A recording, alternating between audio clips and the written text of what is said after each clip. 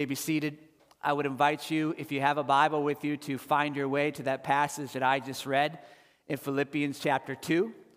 We're working through that letter together, verse by verse. We made our way to chapter 1 last week, and this week we begin chapter 2 together. And I'm delighted to be able to open up God's Word with you this morning as one of the pastors here at the park. And it's a delight to be able to welcome you. If you're a guest with us and we've never met, or maybe we just met, it's a joy to have you here. And if you're part of the family and you are here and you're like, I'm here every single week, good to see you this morning, brothers and sisters.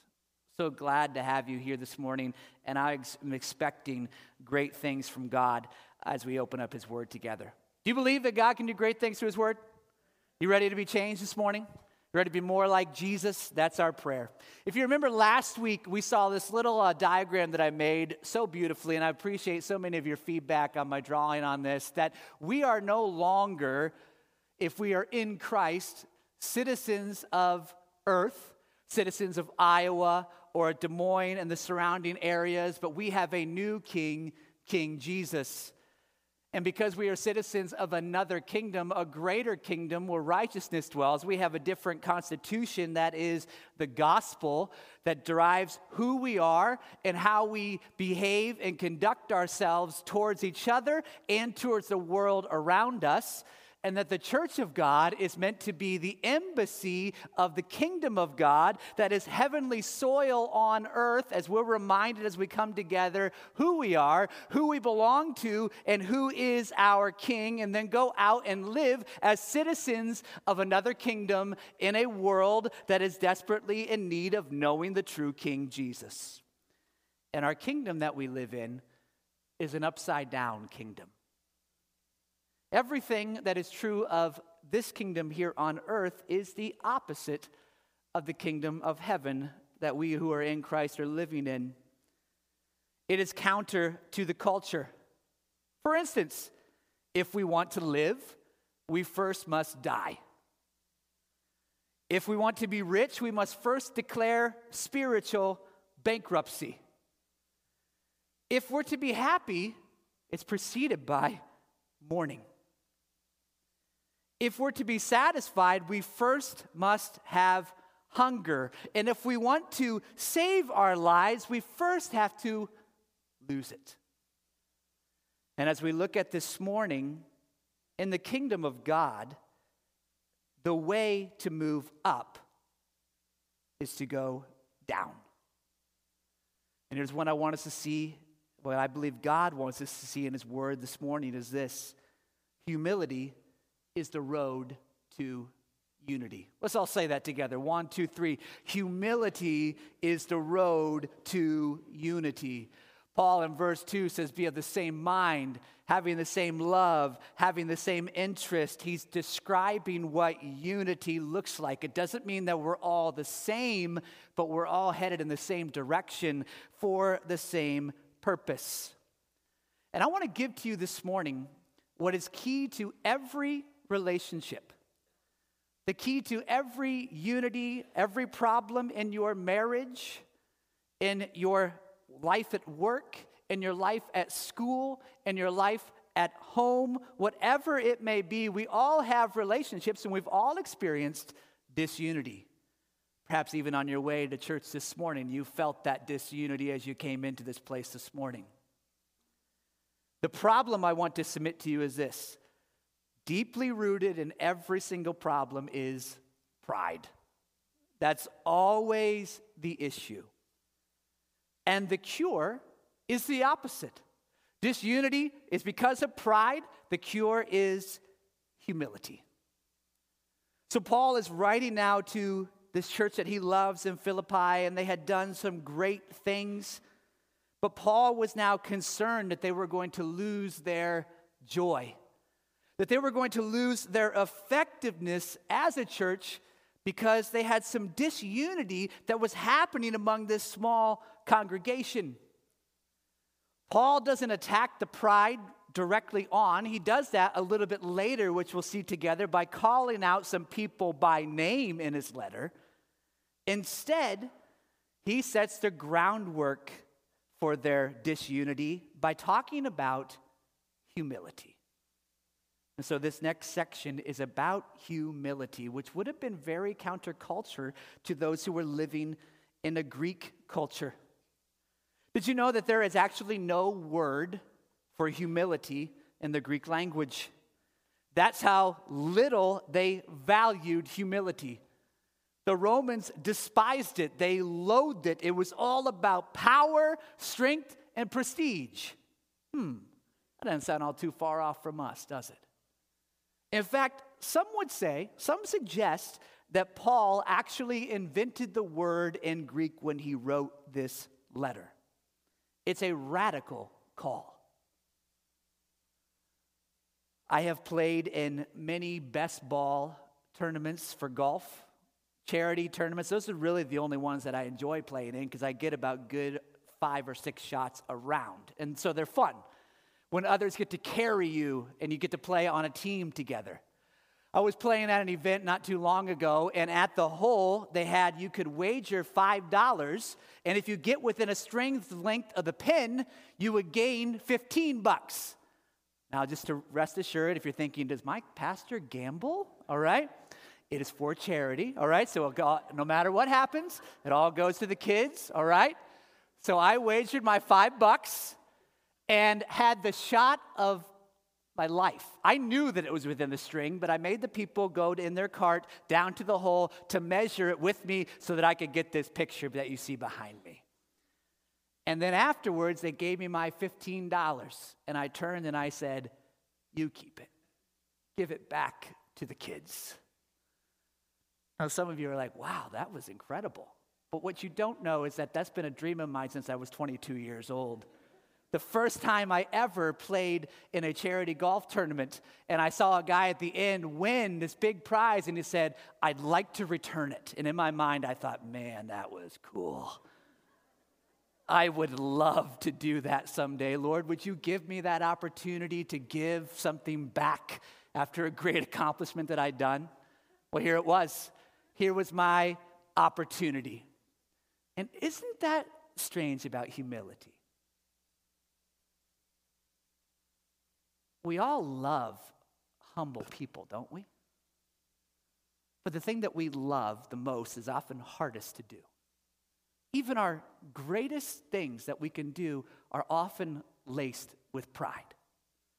No one knew in that moment, I was enjoying it, but how much pride was seeping into my soul of fulfilling this 20-year dream. Did I say 22? 18-year dream. I don't want you to think I'm that old, all right? Pride, it can creep in so easily on us, can't it? Backdoor pride, outright pride, whatever it is, we hate it when we see it in others, but yet we feel it so much within ourselves, and it's harder to see within ourselves. Some of us are the pride police. We can always point it out in other people, but yet miss it when it's in us. I was in a room of leaders not too long ago, and I walked in, and I had this enter thought within my soul, and I said, how can I show these guys that I'm worthy, but yet still look humble at the same time? Have you felt that before? Walking into a room, sizing yourself up against everyone else. Either seeing, wow, I don't measure up, or man, I'm way beyond these people. I know that you don't do that. This is just me talking here, right? You're not guilty ever of that. Perhaps even when you walked in the room this morning and that person greeted you at the door and that thought went through your mind of how you have your life all together more than theirs. Pride is ugly. It seeps in. Spurgeon said this of pride: if a man thinks ill of you, don't be angry, for you are worse than he thinks you to be. You know within your heart that you are wretched, that you are worse off than anyone could ever imagine. And if we could just have a screen on our foreheads that projected every thought that we had, that everyone could see, we'd probably rather die, right? We are in desperate need this morning. We are in desperate need of God's grace and desperate need of humility. Well, Paul motivates this church to humility through their constitution of the gospel. He says, if then there's any encouragement in Christ, if any consolation of love, if any fellowship with the Spirit, if any affection and mercy. Paul, in a very poetic way, is using the word if. If can also be translated since or because. So it's if he's saying because you have encouragement in Christ, because you have love from God, because you have fellowship with the Spirit, because you have affection and mercy, be unified. Paul is bringing out the family camcorder, and he's showing all the old videos of when these people came to know Jesus. Any of you love on your phone that shows you the featured photo of the day? You know, you get those, and it's like from 4 years ago, and you're like, oh my goodness, look at that. The kids have grown. I look older. What a great day that was. You recapture that moment. Paul is doing that with the church here. As he motivates them to humility, he's saying, let me take you back and be reminded of all that you have in Christ. Remember that day at the river? Remember the first time we met and Lydia was there with her friends and she heard the true news about Jesus and she gave her life to Christ after God opened her heart. Remember that? Remember when you were at Lydia's house later and we were meeting there and you heard the gospel and you didn't understand all of it, but you knew that you needed Jesus? Remember that moment? Oh, that was great, wasn't it? Do you remember that in your life? Has it happened in your life? If it has, you are now not in Adam, in sin anymore, but now in Christ. And he says that now you have love from God. You have grace. When you deserved wrath, instead you were given mercy. You have fellowship with the Spirit, he says. That fellowship is the word koinonia. It's the same thing that he said in chapter 1 about his relationship to Philippi. He says we are in a gospel partnership together, a deep mutual relationship. He says that's the kind of relationship that you have with the Spirit of God who now lives and dwells in you. Let me remind you of who we are and what Christ has done in Park Church. If you are in Christ, that is what's true of you right now. Even when you don't feel like it, even when it doesn't seem like that's the case, if you know Jesus through faith, that is absolutely 100% true of you right now in this moment. And so I want to use that, just like the Apostle Paul does, to be our motivation towards humility, towards unity together. Paul has an ulterior motive here too. He says, I want you to do this so that my joy is full. He had no greater joy than to see his friends unified together. And I want you to also see that not only is this Paul's joy, but it's Jesus' prayer for you. This is what Jesus prayed before he went to the cross in John chapter 17. We have that, right? John chapter 7. There it is. Okay, good. Because I didn't have it, so thank you. I pray not only for these, but also for those who believe in me through their word. That's you and me. Jesus is praying this for you right here on the east side of Des Moines. May they all be one as you, Father, are in me and I am in you. May they also be in us so that the world may believe you sent me. Jesus' prayer for the church, he says, if you want to have joy, if you want to be effective, my prayer for you is that you will be unified. And what does he say? The reason for it? So that when the world sees this unified people that are all so very different, have different interests, but one in the gospel of Jesus, they will look at that and go, I believe. So we want to be unified together as a church because unity brings joy. And we want to be unified together as a church so that a world that doesn't know Christ sees the unity of his church and says, I want to believe in that. That's the kind of people that I want to be a part of. And so humility is the road to unity. If you're preparing for a trip, you have your destination in mind. You know where you're headed. Our destination together is unity. The road to get there, if we're going to arrive safely at our destination, is humility. While you're driving on a trip, there's a dash in front of you, right? And little lights that will blink and light up to tell you about things that are happening along the trip.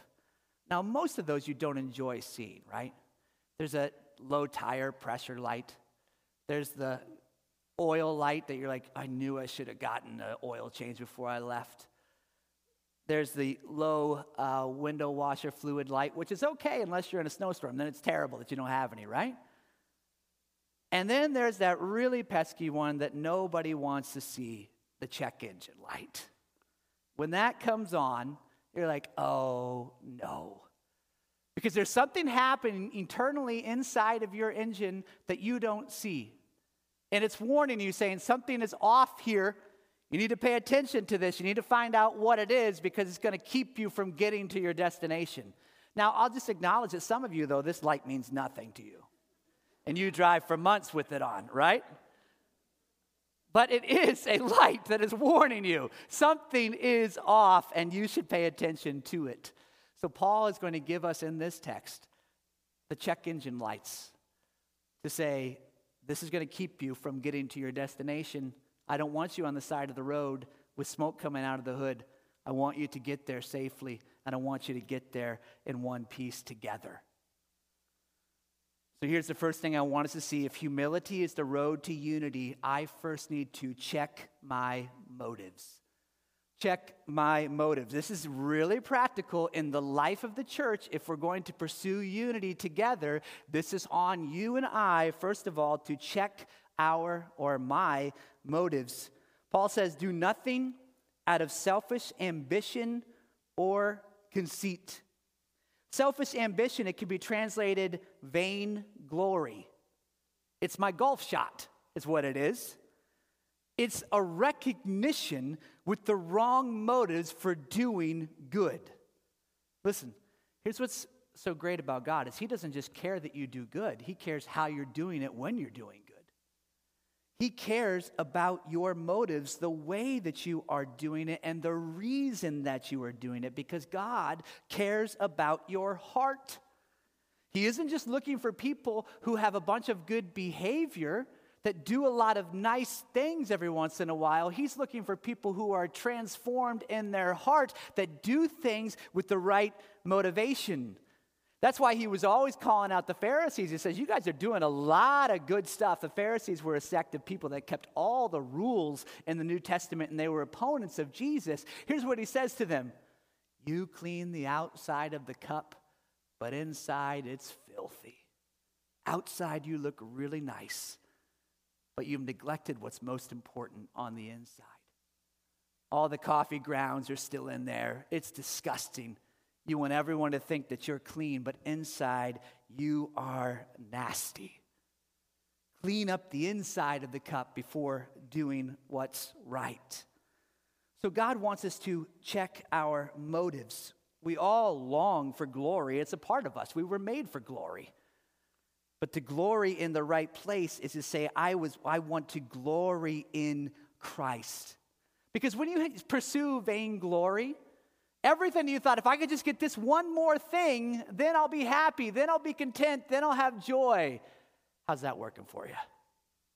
It doesn't happen. It does the opposite, doesn't it? Oh, maybe for a moment, for a little season, you feel good, but then you're like, I need something else. I need more. God cares about your motives, not just your actions. He wants us to have a pure heart because he doesn't want us to use each other in the church to accomplish things. He wants us to love each other from a pure heart. The second engine light that comes on is this: check my ego. This is a good one, isn't it? It's like, oh man, okay. This is not for you to nudge the person next to you. This is your ego, okay? Ready? Paul says, in humility, count others as more important than yourselves. He gives you the definition of humility. What's humility? To count others as more important than you. Does it say that others are more important than you? No. Could you be more important than others perhaps in the world that we live in? Yeah. But Paul says humility is counting everyone as more important than yourself. That's why C.S. Lewis, when he defines humility, it's not thinking of yourself, thinking less of yourself, but thinking of yourself less. Isn't that ego? Always thinking about yourself. But he says it's not about you have a bad view about yourself. It's thinking of yourself less. It's having an accurate view of yourself. That you're not as big a deal as you think you are. You're not. I'm not. My life verse that I've adopted this year is Romans 12, verse 3. Everyone asks me, what's your life verse? And I never had one. Here it is. You ready? Romans 12, 3. I tell everyone among you not to think of himself more highly than we ought to think. And isn't that the cure-all verse for every problem in life? Is that you think of yourself way too highly than you ought to think. If we're honest, we have a pretty high view of ourselves, even if we aren't excited about who we are. We're exercising still that we think about ourselves all the time. And we have a very high view of ourselves. And Paul is saying, put yourself in the right place. Loved by God, the beloved of God, a member of the family, but count others more better than you. A famous orchestra conductor, I love this. He was asked this question, what's the hardest instrument to play in the orchestra? He responded, second violin. He says, I can find plenty of first violinists, but to find someone who can play the second violin with enthusiasm, that is the problem. But if you have no second violin, you have no harmony. What a beautiful place as citizens of heaven, of us who check our ego and say, I'm the CEO of my company, but I am willing to pick up trash. I'm willing to serve the least of these in our community, within our church. We all come together under the cross, under an equal playing field, and we say, God is great, I am not, there's nothing beneath me, and I want to see everyone as above me so that I can serve properly. If we want to have humility as a church, we first must check our motives. We must check our ego. And then he says, look not to his own interest, but rather to the interest of others. Last, check my priorities. Anybody as a kid, or maybe still as an adult, when someone says, hey, we're going to the store, what's a kid say when he's riding with mom and dad? Shotgun, right? I want the best seat if I'm going to go on this. I'm looking out for me. I'm priority number one. It's why I always make my kids sit on the middle seat of an airplane, right? I don't want to do that.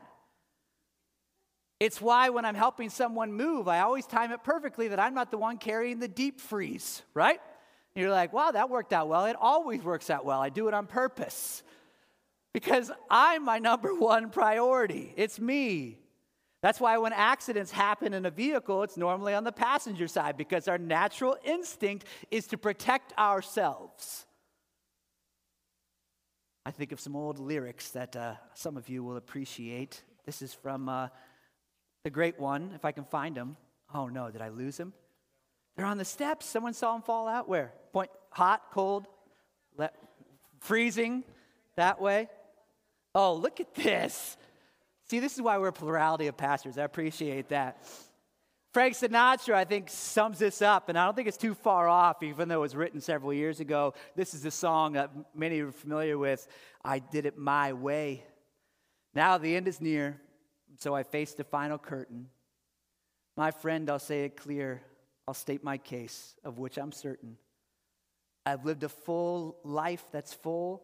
I traveled each and every highway and more, and much, much more than this. I did it my way. Here's the last line. This is the one that stuck out to me. For what is man? What has he got? If not himself, then he has not.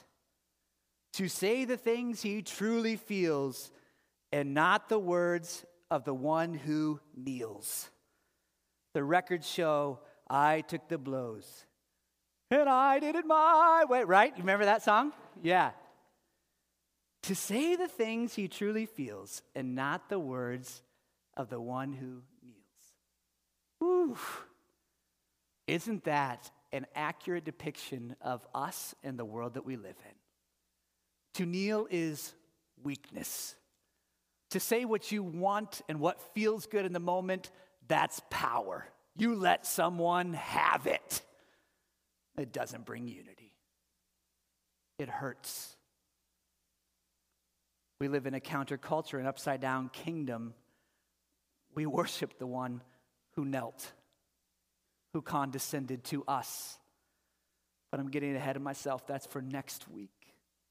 But Paul is going to unpack that further and further, this countercultural idea, using Jesus as the reason for our humility. So how do we stay on the road to humility, and how do we arrive at unity? Verse 5 tells us, adopt the same attitude as that of Christ Jesus. The more we grow in our relationship with Jesus, the more he gets into our hearts, the more we become like him. If you don't spend time with Jesus, don't expect a lot of humility in your life. Because listen, you become what you behold. Who you spend your time with is who you become like. It happens.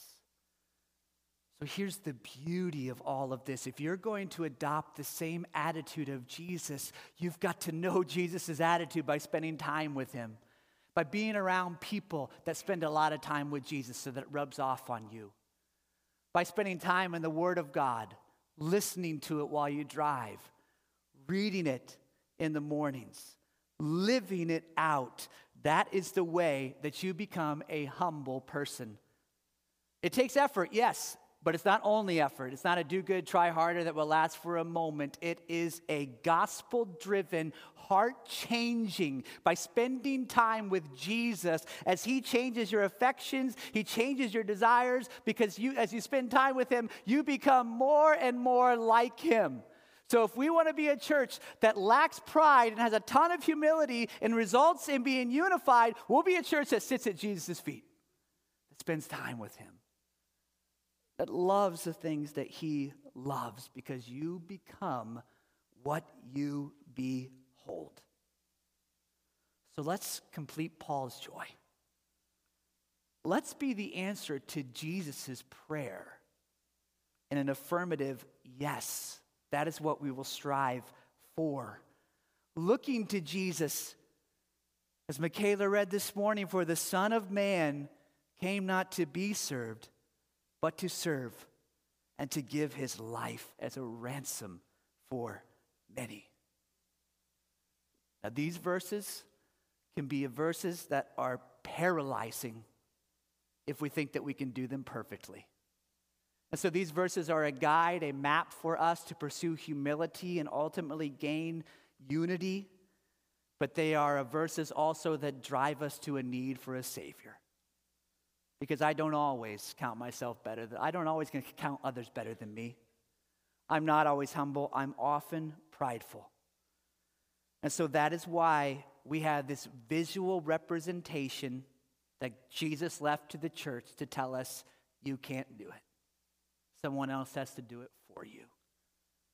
So we remember at the table this morning that we want to strive to be like Jesus, but we could never be fully unified or fully humble because we're not Jesus, and we still are in desperate need of a Savior.